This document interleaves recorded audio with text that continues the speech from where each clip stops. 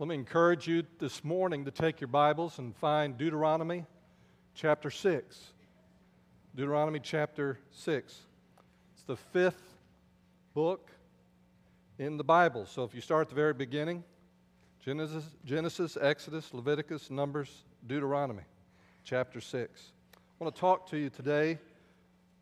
The message is entitled, Your Passion is Contagious. Your passion is contagious. Over the years, I've had the opportunity to attend a lot of different conferences and seminars and workshops about leadership, and often leadership is defined as influence. Influence. And it can be applied to many areas, not just in a workplace, but also at home, because you could say the same thing about parenting. What does it mean to be an effective dad or an effective mom? It is often traceable to your influence. And so I want us to give some thought today to this concept of influencing those around us, influencing our friends, people we work with. We know as believers that part of our role, one of the reasons you and I are still here and not already in heaven, is because God wants to use us to reach more people, to share the gospel, the good news with others. And so that requires a relationship, and that requires a measure of influence. How do you increase your influence? What are those factors that affect that? Now, there are limits because you're dealing with another person. If they're not interested, they're just not interested. And if they don't like you, they just don't like you. If they don't want to respond to you, they just don't respond to you. But there is a piece that is entirely in your control. And often we think influence maybe has to do with how well I speak, or how well I dress, or how well I look, or how much money I have, or how much education I have. And maybe we think influence is packaged in those things.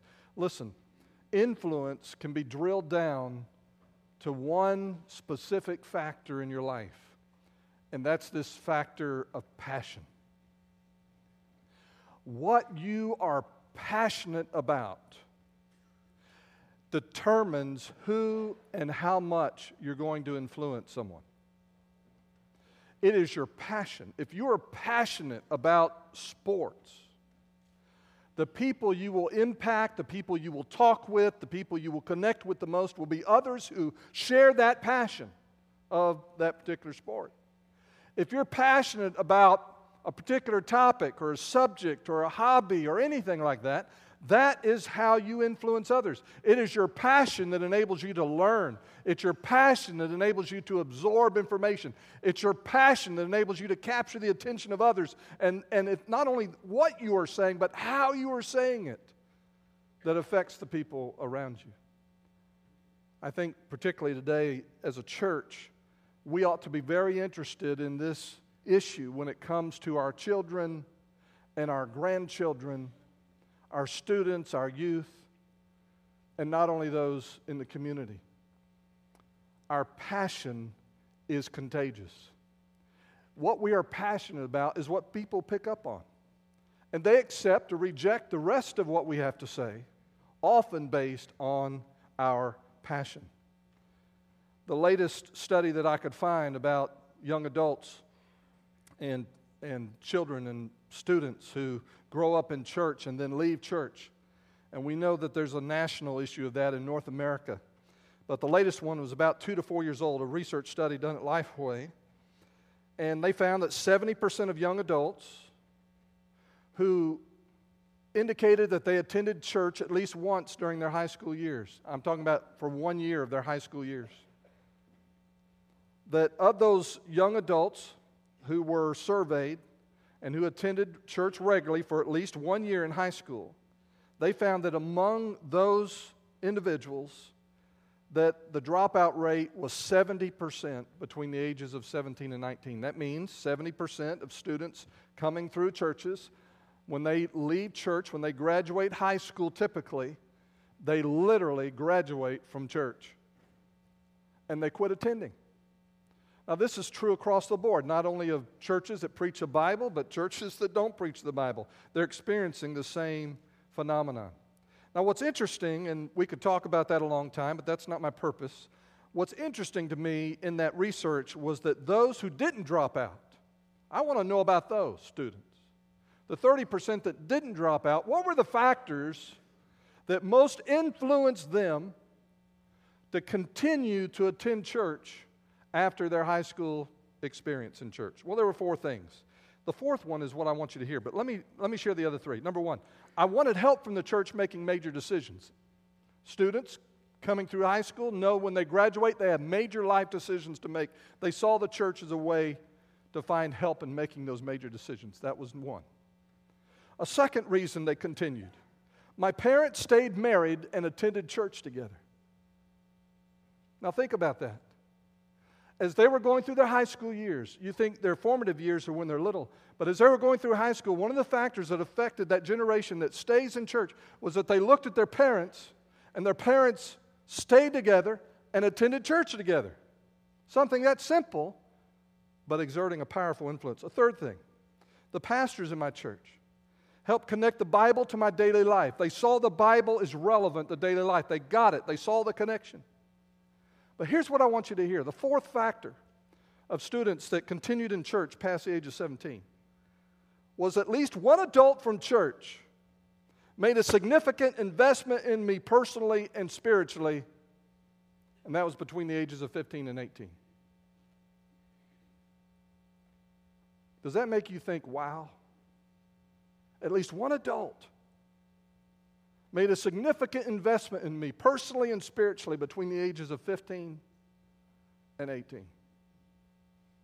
Powerful word about influence. Well, the Bible has already told us this. We don't need a research project to figure this out.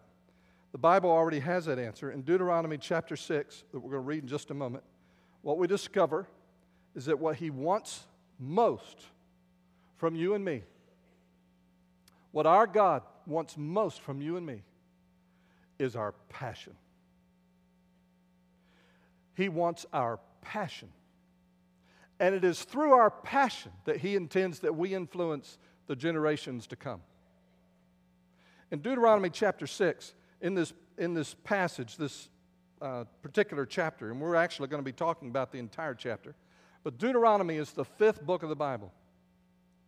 And the name Deuteronomy actually is composed of 2 Latin words, deuter, which means second, and onomos, which means law, and it's the second giving of the law. Because this book was given to a generation that did not experience, for the most part, did not experience Sinai, did not experience the thunder and lightning on the mountain, did not experience the presence of God in the way that earlier generations did. And so in this second giving of the law, Moses tells the story again of how the 10 Commandments were given, how the law was given, how God delivered them from Egypt, and how He set them apart as His own special people. He retells all of that, and then he comes to chapter 6. And this is what we read in verse 1. Now this is the commandment, Moses says, the statutes and the rules that the Lord your God commanded me to teach you, that you may do them in the land to which you are going over to possess it, that you may fear the Lord your God.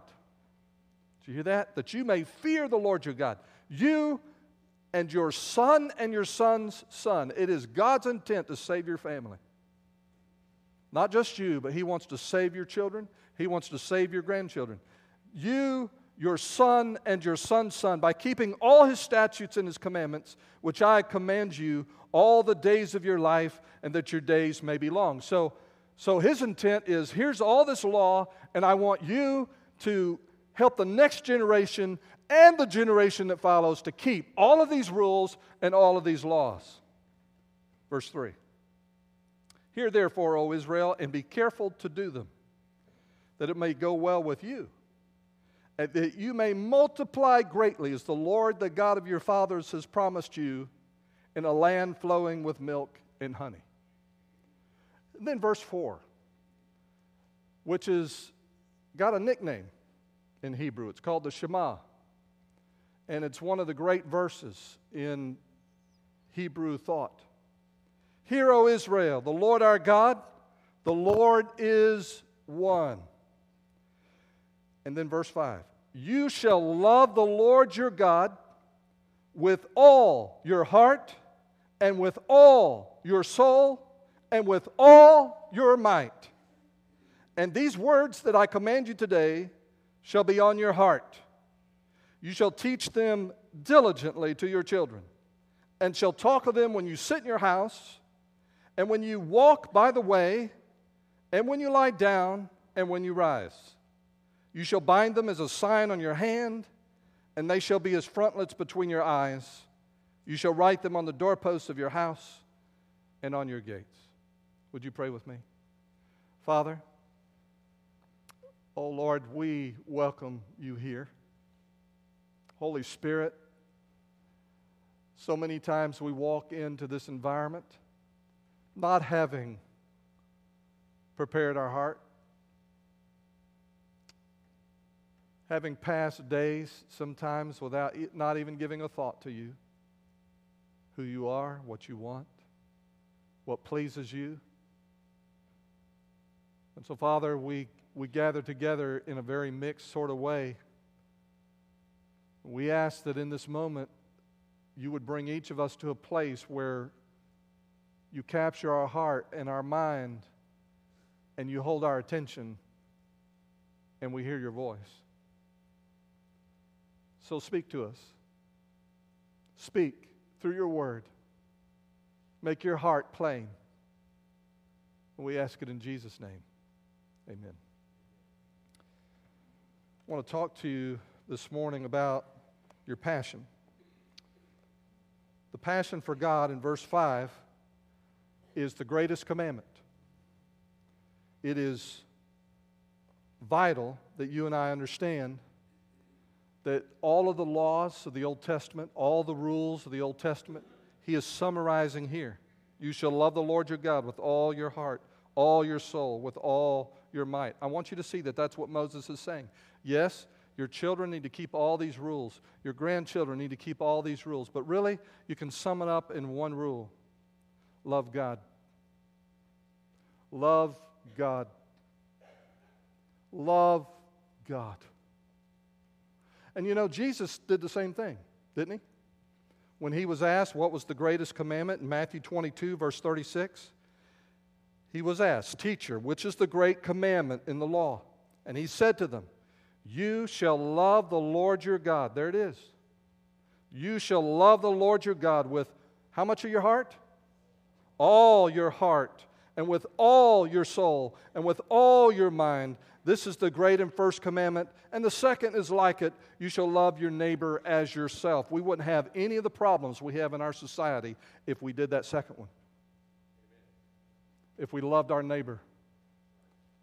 And so there it is. The passion for God is the greatest commandment. And so what is Moses saying? What is Jesus saying?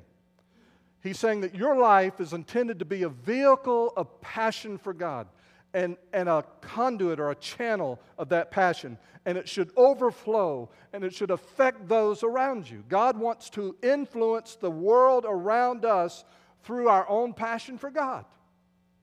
It's not about, oh, I have to go and witness and I have to be a good person and I have to go to church and I have to keep all these moral rules. No, you have a passion for God, and out of that passion you live your life. And through that passion you influence a generation. And so he speaks of that here, this warmth, this heat, this passion. This is the ultimate command. This is the one thing God wants from every person in this room, is your heart.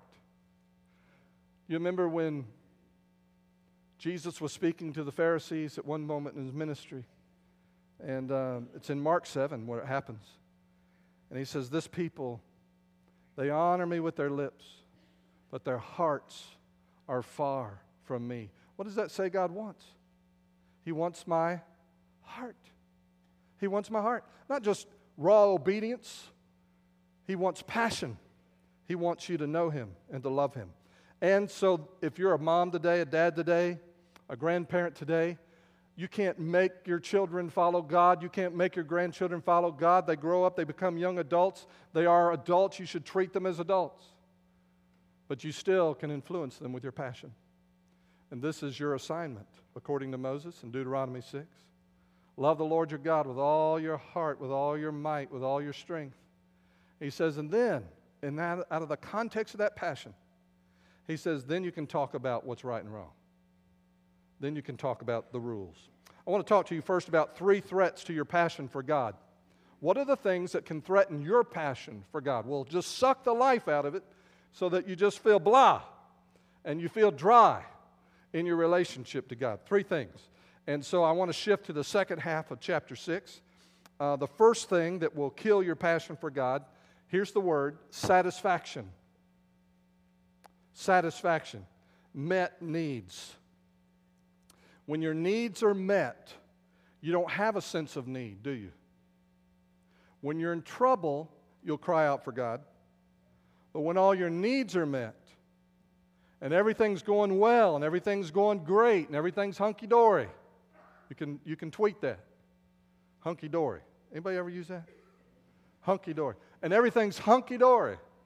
Satisfaction is a threat to your passion for God. In Deuteronomy chapter 6, verse 10, it says, and when the Lord your God brings you into the land, when you get to that promised land, there's prosperity, all these good things, with great and good cities that you did not build, and houses full of all good things that you did not fill, and cisterns that you did not dig, and vineyards and olive trees that you did not plant. And when you eat and are full, then take care lest you forget the Lord who brought you out of the land of Egypt, out of the house of slavery. And so one of the great threats to your passion can actually be God's blessings, can actually be God's goodness as He gives you things and you enjoy those things.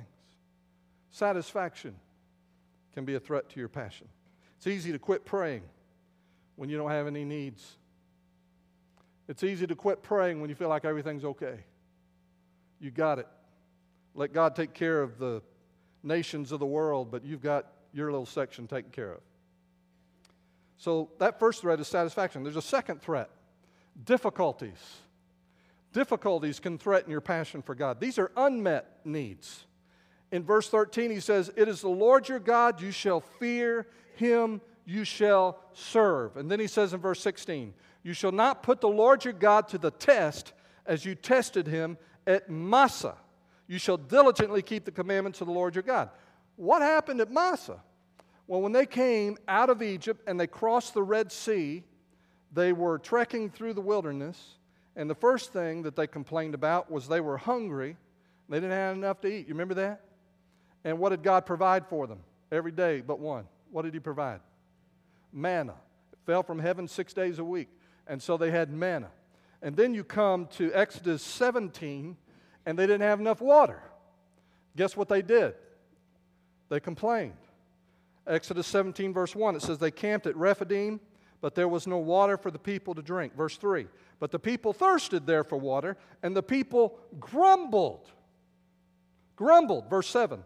And he called the name of the place, here it is, Massah, which means testing, and Meribah, which means quarreling, because of the quarreling of the people of Israel, and because they tested the Lord by God, saying, here it is the Lord among us or not? Have you ever hurt so bad that you've asked that question? Where you have had so many problems, and you say, Pastor, you're just talking about me right now.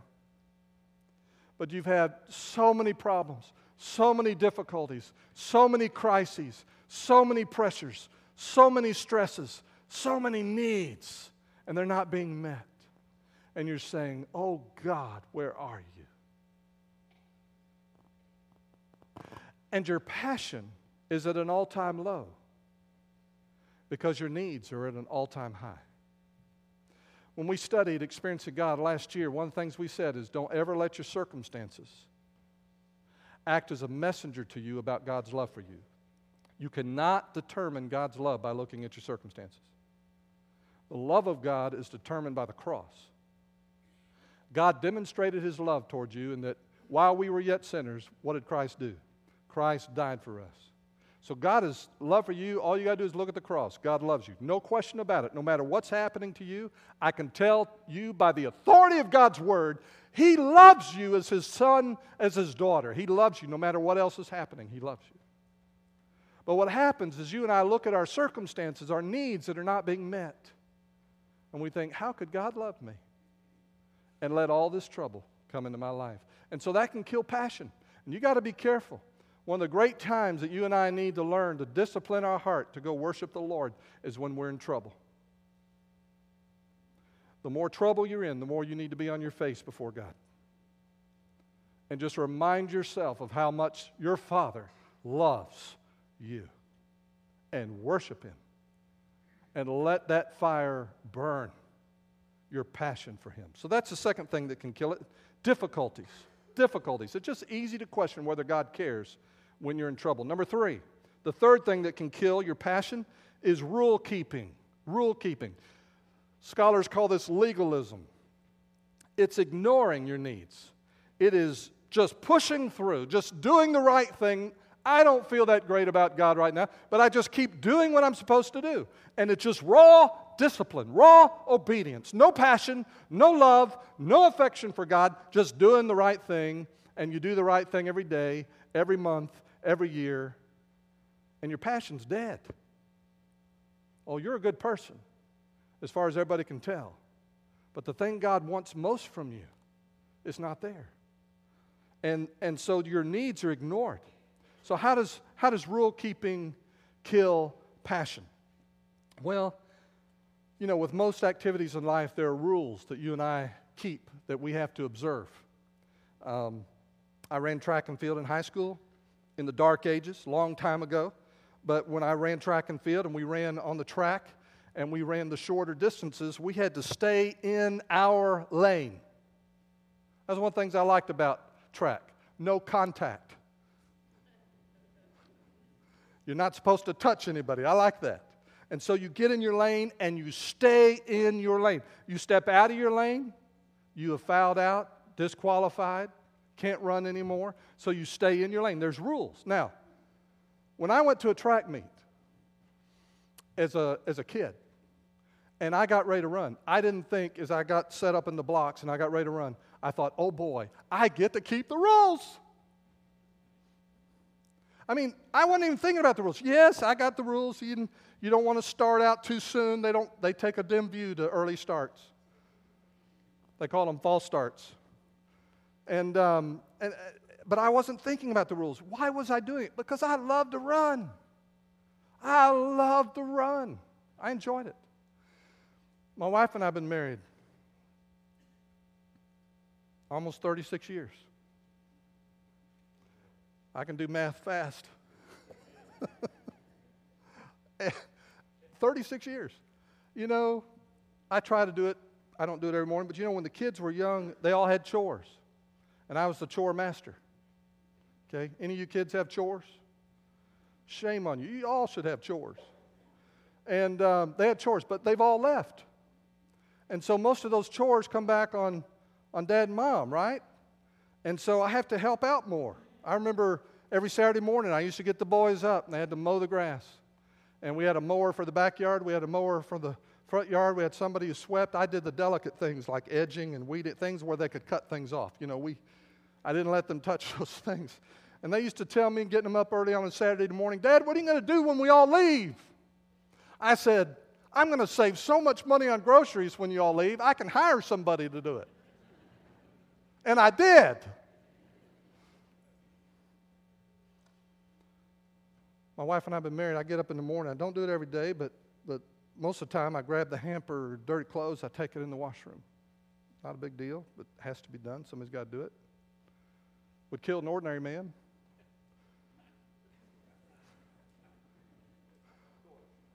Amen. Thank you. I go and I open up the dishwasher.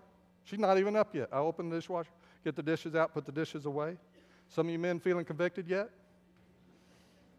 They're chores. They have to be done. Little things like that. Now, my wife and I married almost 36 years. I don't get up thinking, oh boy, I get to be faithful to my wife today. I keep the rules. Oh boy, I get to do the chores. Oh boy, I get to take care of the bills. I don't get up thinking of those things. I am passionate about my wife. Y'all know what my nickname for her is? The hot blonde. I am passionate about my wife. I love my wife. There's nobody, I love all of you. I love all of you. But there's nobody here I'd rather sit and hold her hand than my wife. When you and I ignore the rules, we become lawless. We ignore our passion. It doesn't matter whether you keep the rules or not. I'm saying you should. But when you lose your passion, you lose the one thing your Father wants most from you and your spouse and everybody else you know, is your passion. I want to give you a statement, and then I'm going to read something Moses wrote. But here's the statement. And this is going to help you understand why some kids walk away from church and never come back. Listen. Keeping the rules without an authentic relationship with God is action without passion. And it is so important that Moses is saying to the generation that's about to enter the promised land to love the Lord your God with all your heart, your might, your strength. Love Him with all you got, okay? Because if you don't love Him and you don't transfer that passion to your son and your son's son, if you don't transfer that passion down, they will always rebel against the rules.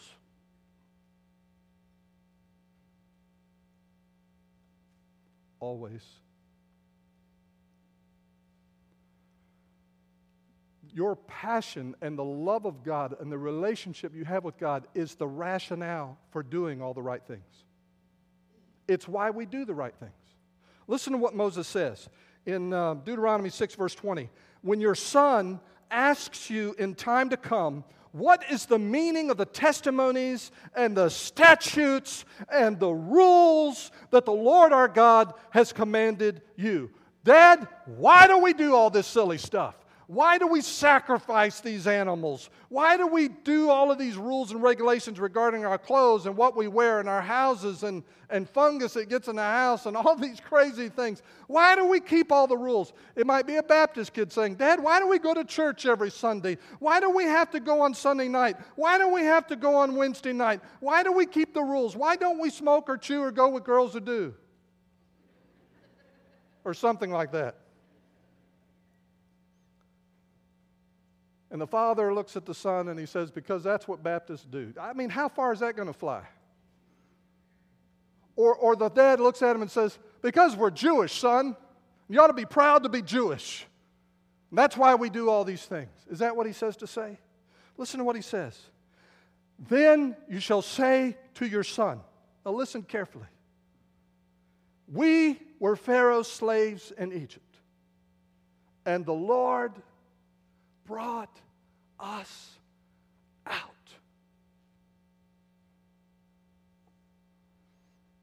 And the Lord commanded us to do all these statutes, to fear the Lord our God, for our good always, that He might preserve us alive as we are this day.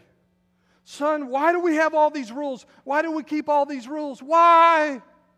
Why do we try to be good? Because our God, the God I serve, son, He changed my life. I was lost. My daddy was lost. My grandfather was lost. Men in my family have not been faithful to their wives. They have broken marriages. My birth father was married 5 times. I can talk to you at length about the generations behind me. My God reached down. I wasn't looking for Him. He found me. He saved me. He changed me. And son, that's why I follow Him. That's why I go to church. That's why I try to keep the rules. Our God brought us out of Egypt. We were in slavery. He set us free. Keeping the rules without an authentic relationship with God is action without passion. So God, He links the rules to our passion. He didn't say just pass all the rules down on how to be a good Baptist. He said pass your passion for God. How do you do that? I want to talk to you next about 4 marks of a contagious passion for God. We're going to go back to the first part of chapter 6. 4 marks of a contagious passion for God. Social psychologists and police will tell you that in an old building, an empty building, that if one window is broken out, you got to repair it. You need to repair it. And why is that? Because they know from experience, and they know because of human nature, that if one window is broken, eventually all the windows will be broken out. All of them will be broken out. And so I brought a frame this morning. And thank you, Irene. She's back there. She got it out for me. A frame, okay, a window. And what they said is if one window's broken, you got to fix it because eventually all the windows will be broken out. It's not because in some neighborhoods there are people who are just more passionate about breaking windows, and in other neighborhoods there are people who just love unbroken windows. It's because a broken window is a symbol that nobody cares about the building. You see? And when that window's broken, it communicates a message. Nobody has to be there. No one has to say anything, but that broken window conveys a message. Your passion for God, there are 4 windows that people can look through, and they can see your passion. 4 windows that you want to inspect regularly and make sure that they're in good order. 4 windows that as your children look in, they see if you're the real deal or not. They see your passion. There's no guarantee that you're going to influence the people that you're praying for the most. No promises there, no guarantees there. But your passion is instrumental. It's the most important thing. You want to keep the fire burning in your own heart. There are 4 windows you need to give attention to. What are those 4 windows? Window number 1. Window number 1. His words in your heart. His words in your heart. In verse 6, he says, "And these words that I command you today shall be," where? "In your heart." I've said this before. I want to underscore it again. The Bible is the Word of God. The Bible says of itself, the Greek word is theopneustos in 2 Timothy 3:16, that all Scripture is given by God, given by inspiration of God. It means literally it's God-breathed. It's the breath of God. And do you believe that? I believe it. It is the Word of God. Now what he's saying is that this breath of God will do you and no one you know, it won't do them any good as long as it stays between the covers of your Bible. This word, he says, that I'm speaking to you needs to be where? In your heart. In your heart. It needs to be part of who you are. It needs to be in your mind. It needs to color your thought life. It needs to color your emotions. It needs to order your thoughts. It needs to be part of what goes on in your daily life. You say, "Well, Pastor, I don't read well." That's all right. They got the Bible on CD now. You can stick it in your ear, and you can listen to it all day long, whatever you do. And so you have access to the Word of God. There's no reason not to have access to it. And so what is your relationship like to the Word of God? That's a reflection of your passion for God. Do you love to read it? Do you love to know what it says? When you're hurting, do you turn to it to read what it's saying? When you need answers and you've got deep questions, do you search the Scriptures for answers? When you're trying to understand a problem and you're looking for guidance and light, in Psalm 119 he says, "Your word is a light to my direction, my path, my feet, my steps." And so do you look at the Scripture on a regular basis? And do you absorb it into your life? Now look, that's a window, Moses is saying. This word I speak to you needs to be in your heart.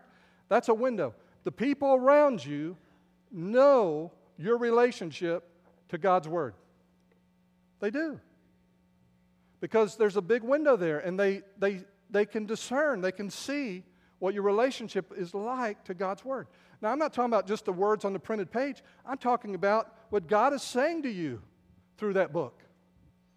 Is God speaking to you? Do you receive it as God's Word for you today, right now? So loving it, reading it, memorizing it, meditating on it. We know it's true. We know it's from Him. But do we understand it is life for our soul? Man shall not live, Jesus said, by bread alone, but by every word that proceeds from the mouth of God. It is life to you, just like air to your lungs. And that's the first window. Do your kids, your family, they ever see you reading it? Just reading it. His words in your heart. Second window. His words in your home. His words in your home. Verse 7a, the first part of 7 says, you shall teach them diligently to your children. Do you do that? Do you teach God's word to your children? You say, well, why that? That's why I bring them up to church. It's not what the Bible says.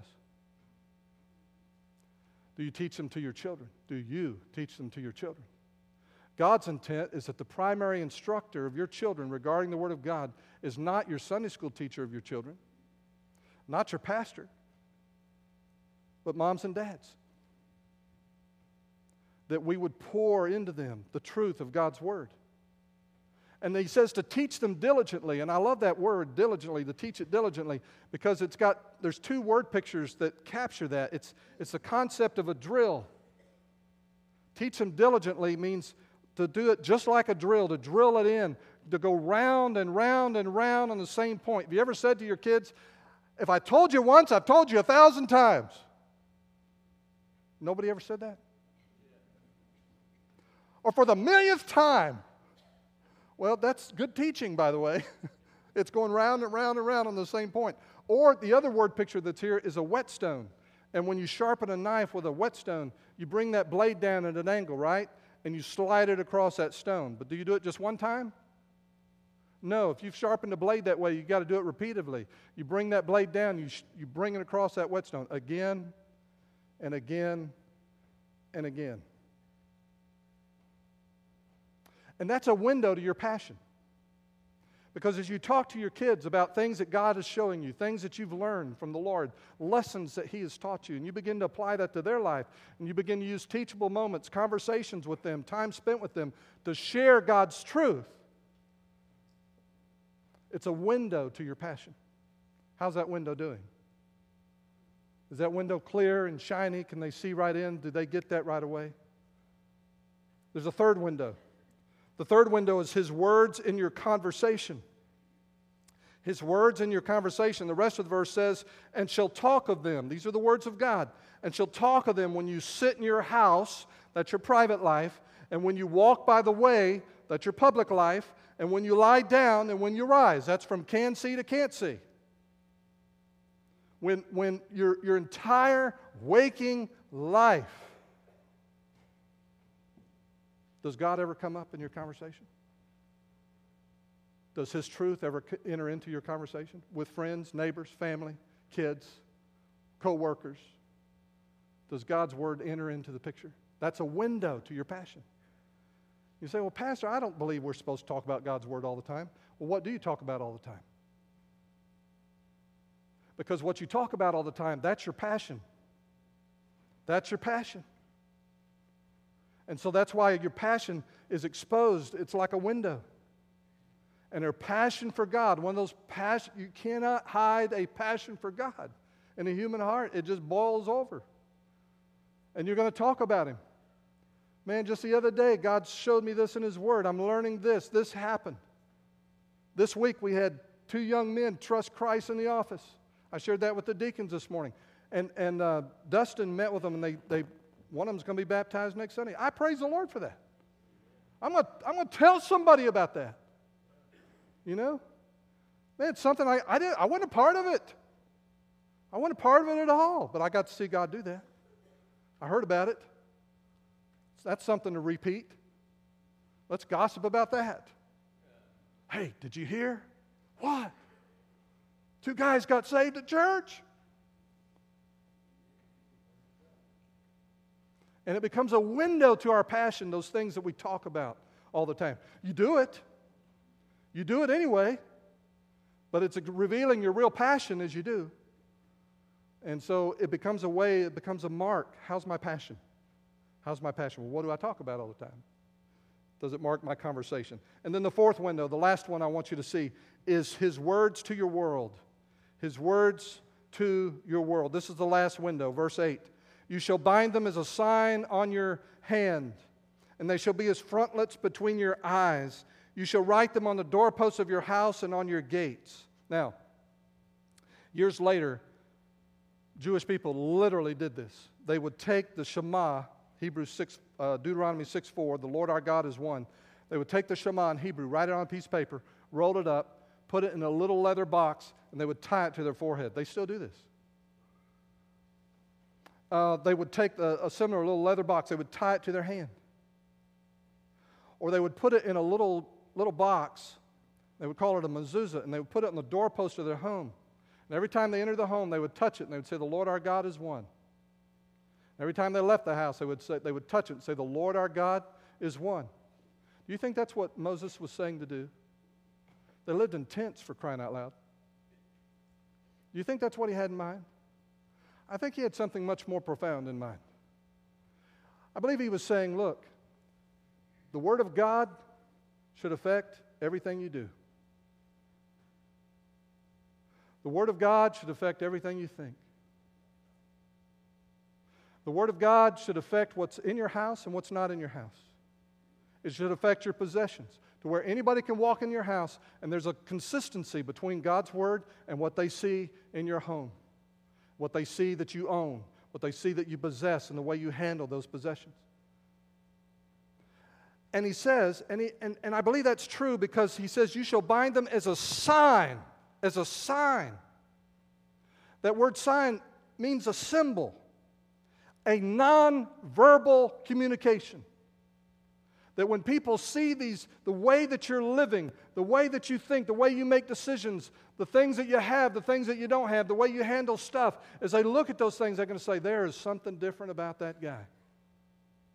And as they get close to you, they see the other three windows, they discover it's your passion. And it just bleeds through. Not a word being said, but it colors your life. Your passion for God just oozes out into all those other areas. Passion for God. The one thing He wants from you, the one thing He wants from me, more than anything else. One commandment that Jesus said was more important than all the rest. Love God. Love God. Love Him. And love Him in such a way that it influences everybody in your house. Let your love for Him be so obvious that everybody around you knows what you're passionate about. It should never be a secret that you're a follower and a lover of Jesus Christ. Not because you're pounding people over the head with the Bible every day, but just because your passion is so obvious. Just so obvious.